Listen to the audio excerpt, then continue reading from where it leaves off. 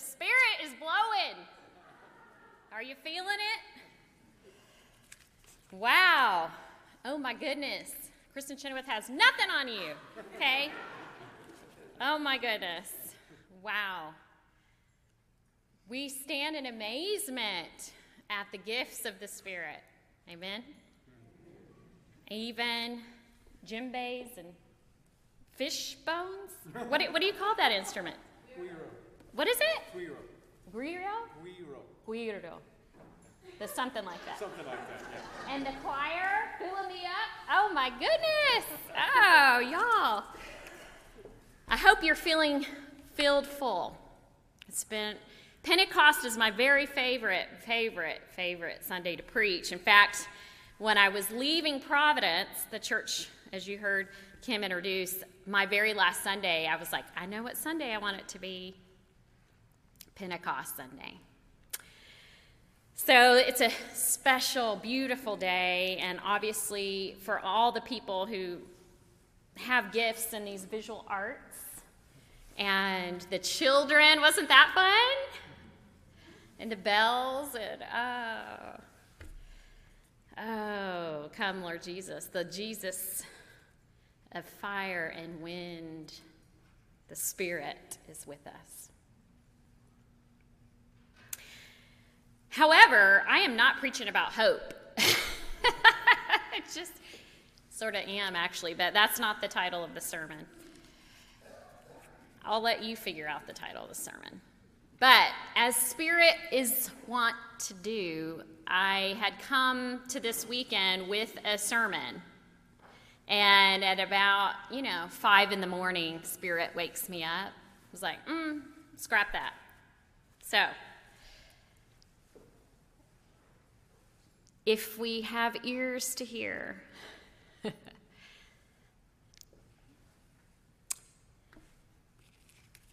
I want to ask you a question to start. What is saving your life right now?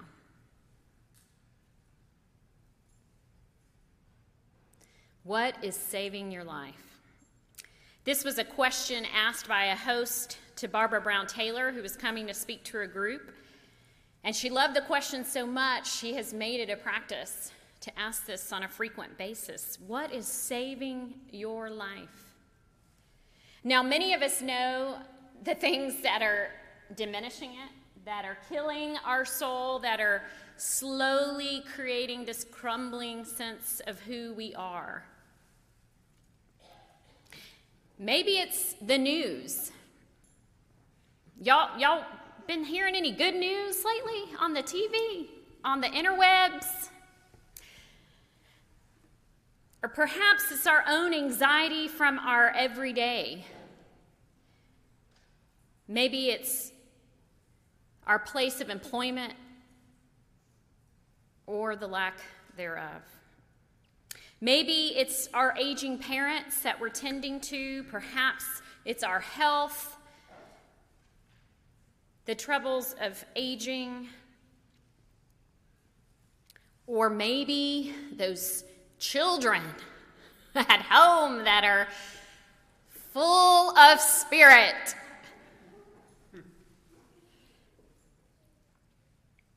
But it seems like we have a harder time identifying what is saving us. In her book, Leaving Church by Barbara Brown Taylor, she says, salvation is so much more than many of its proponents would have us believe. Salvation is a word for the divine spaciousness. Divine spaciousness that comes to human beings in all the tight places where their lives are at risk. Sometimes it comes as an extended human hand, and sometimes as a bolt from the blue. But either way, it opens a door in what looked like a wall. I don't think we understand the tight places these disciples were in on that Pentecost morning. We love to, jump right into Acts 2, and yet we skip that little first chapter. There's only so much we can read, right, Connie? To have ears to hear.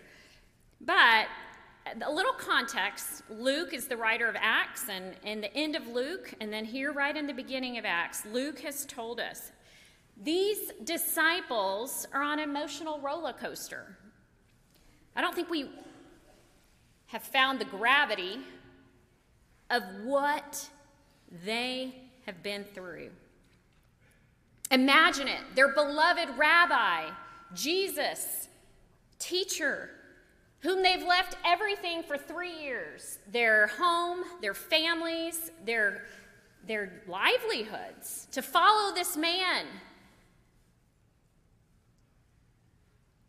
And in a short number of days, he is taken and crucified. Imagine the feelings they must have had: abandonment, hopelessness, curiosity, but deep, deep grief in those first 3 days.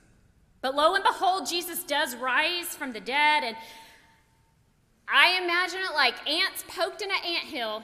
Like, they start running out and screaming and thrilled. He's alive! But only for 40 days. They only have 40 precious days with their master. And then, as Luke tells us, Jesus takes them while at dinner and tells them, I have some special instructions. Don't leave Jerusalem, he says, because I have a gift I have promised you, the Holy Spirit. But that gift comes at a very great cost to them.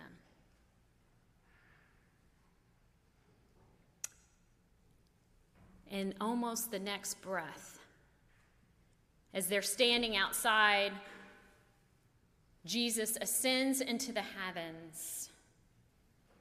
A cloud hid them from their eyes. We've read that so many times, and we even, have a day in the church calendar for Ascension Sunday. And I don't think, again, that we sense the pain and loss of that emotional arc that they've been through. In just a matter of months, their hearts have not been crushed once, but twice. They don't even have time to process their grief. So all they do is the next right thing. Jesus tells them, what? Stay. Stay and listen. If ever there was a tight place for the disciples, it is now. They are soul sick, soul tired, and yet the call for them is like to us: stay, sit, and listen. And so all of it together, they're in one place. And then like a violent rushing wind, they feel something. They start feeling it. I imagine the hairs on their arms are tingling. They know something big is happening. And then, if that wasn't spectacular enough, something like tongues of fire dancing. And we don't dance, right? But there's dancing of these tongues.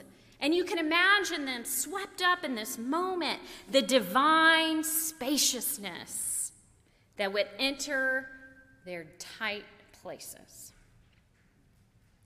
And they were filled with the Holy Spirit. I think that language is really, really important. They were filled out of their emptiness of grief. How many of you have been in a place in the landscape of loss? Okay, let's see, yeah. We are living in turbulent times. It's a little echo from the retreat. And yet, we have the gift to fill us in our emptiness. And so as they were filled, they start speaking in various languages, and there was a crowd that had been gathered because 50 days after Passover, the Jews celebrate the Festival of Weeks. And it just so happened that all these people from Judea, speaking multiple languages, I know you can pronounce all of them, they had gathered, and all of a sudden, the scripture says they were utterly amazed. They're speaking in my language. I can understand. Why do we focus on Pentecost as the power and miracle of tongues and forget that there was someone had the power and miracle to hear the language being spoken? And then I love it. Someone with a more logical bent. I'm sure in this community, the logical folks come around and say, well, what does all this mean? What does this mean? And so Peter launches into this spirited speech saying, listen, or I love the version Connie read, give ear to what I say. And then he says listen again, the verb listen. Listen to this. This is what the prophet Joel says. In the last days, I will pour out my spirit on all people. All people. Your sons and your daughters will prophesy. Your young men will see visions. Your old men will keep dreaming dreams. And even on my servants, both men and women, I will pour out my spirit in those days, and they will have a new word. They will prophesy. And everyone who calls on the name of the Lord will be saved. There it is. There's the word saved, salvation, the divine spaciousness in the tight places. I will pour out my spirit, my breath. In Hebrew, the word spirit also means breath and wind. And I love that responsive reading we did. I will breathe the breath of abundance. I will breathe the breath and blessing. I knew there was another B. I will breathe the breath and blessing of abundance. You will breathe again. If you are out of breath, raise your hand. Okay, I'm the only asthmatic here, apparently. If you're out of breath, you will breathe again. And if you don't feel like you're dreaming any dreams, I think that's another Broadway song for another week. There will be dreams. You will dream again.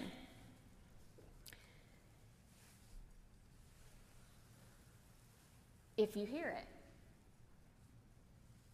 If you hear the wind,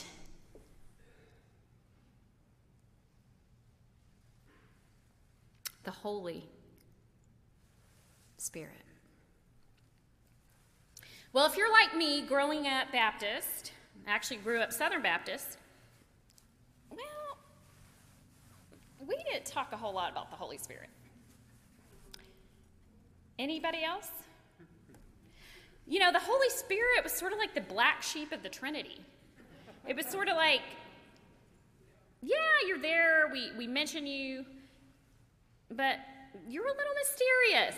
I mean, there's questions surrounding the Spirit, like, what did it do? Or, well, is it even an it? Or, I mean, we can diagram the days of creation with Creator God, Flannel board, please.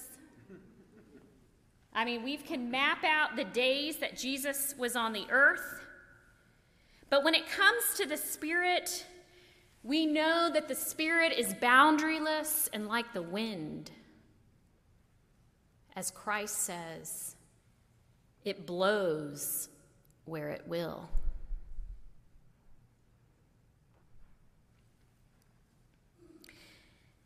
And if you're like me as a child, I heard the Holy Spirit interchangeably with the Holy Ghost. And that scared me. What is this Spirit, this unknown? And in the hymnal, if you look up the Spirit portion, at least this hymnal I grew up, it was like relegated to like 10 hymns of the Spirit. If we get too deep into this Spirit thing, we might be fringy. Or dare I say, Pentecostal.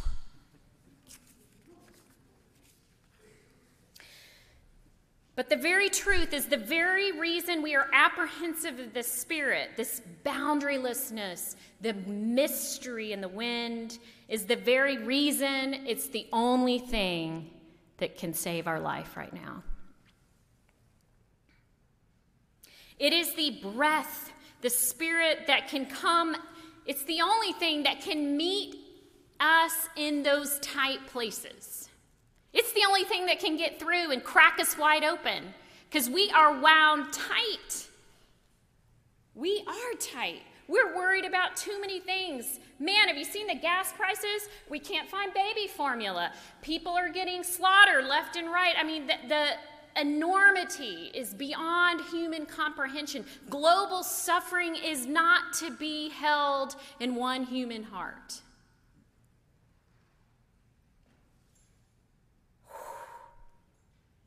We are out of breath. We're going too fast. And our politics, I got to get that in there, right? They've consumed us about who is right and who is wrong, and woe is me. Our religion has exhausted us about who is in and who is out. And I hear Peter saying, listen, listen, listen, be still and know. Be still and know that I am God, the psalmist said. Be still and know that I'm doing a new thing, Revelation says. Be still and know that I and I alone have the power to move in and through those tight places and bring you rest. So look out for dreamers and visionaries and prophesiers and women in the pulpit. That's what I was told. Until I found Acts 2. This was the linchpin for me, who said I cannot be a pastor. I shut my mouth and listen. A story goes that a wise man once said, "Don't just do something, sit there." We are called in this moment and the gravity of this moment to be still and know. To listen to the winds of God, the winds of change. What is saving your life right now? How is the divine spaciousness moving in your tight places?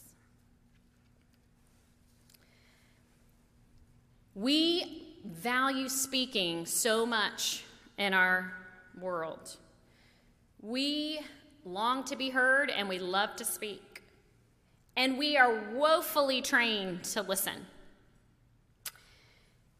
And where would communication be if we were all a bunch of speakers? talking on top of each other. Does this sound familiar? Facebook, anyone? We talk to each other. Do we listen? Communication is a two-way street, but did you know that in public schools, listening is the only form of communication that is not taught? And probably private schools, but public schools is my arena. Yes, we teach speech.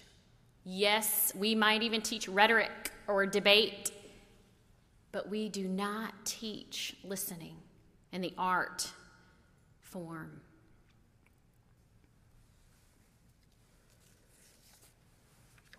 We are in interesting times.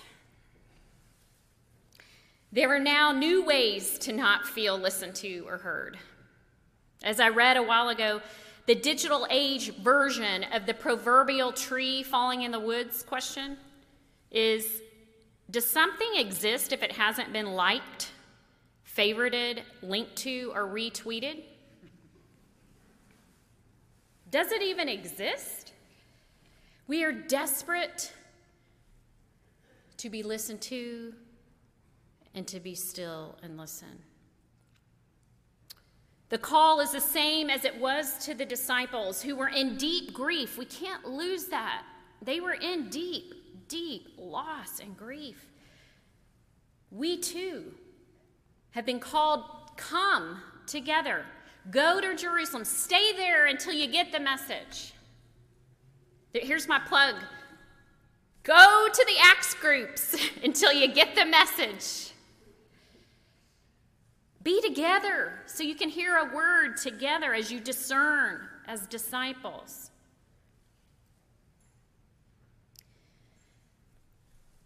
But I believe we have trouble identifying what's saving our life right now because we're so full, I mentioned being too full, of our own anxieties, our own worries, our to-do lists and schedules, our plans, our losses.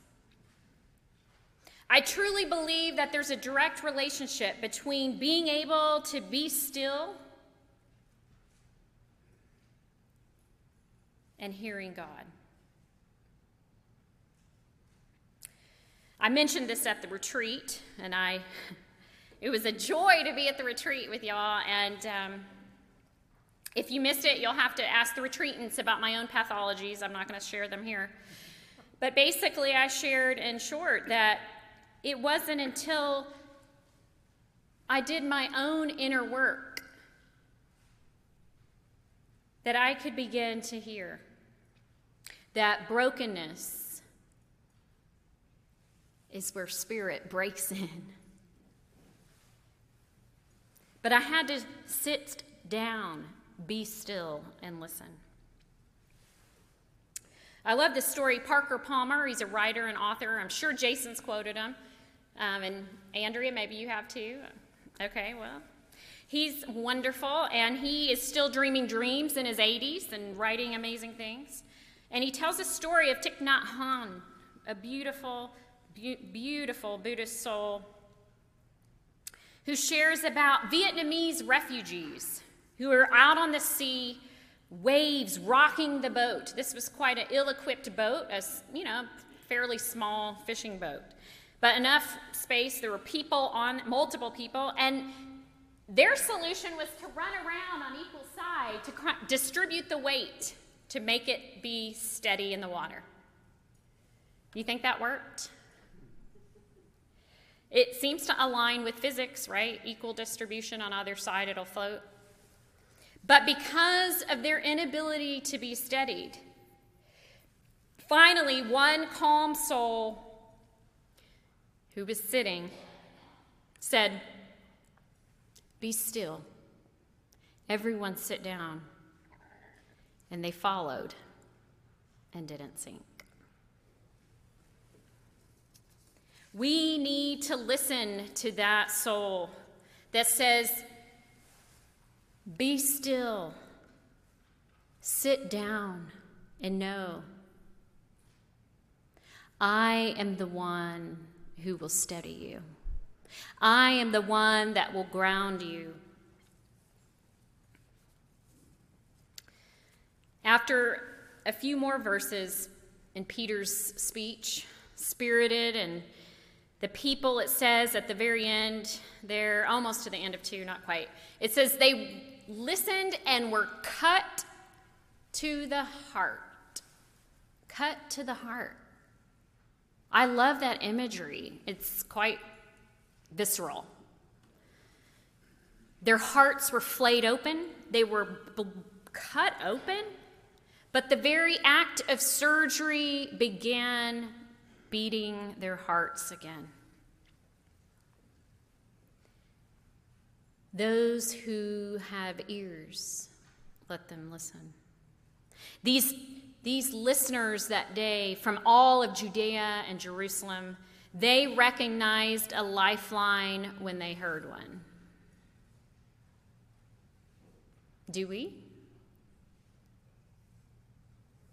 Spirit's throwing them out like lifesavers? No, life preservers.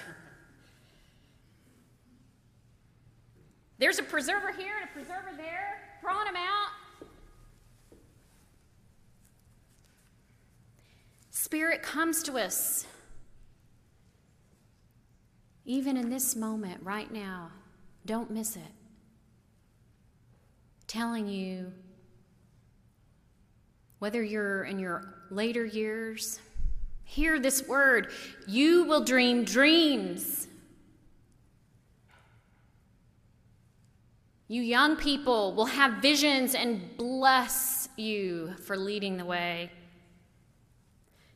To women and men, you've been given a voice. To the oppressed, hear the good news that all are set free. All have been given a life preserver. This is what they heard that day. What do you hear?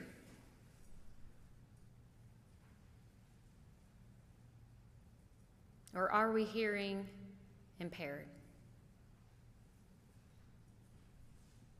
What is saving your life?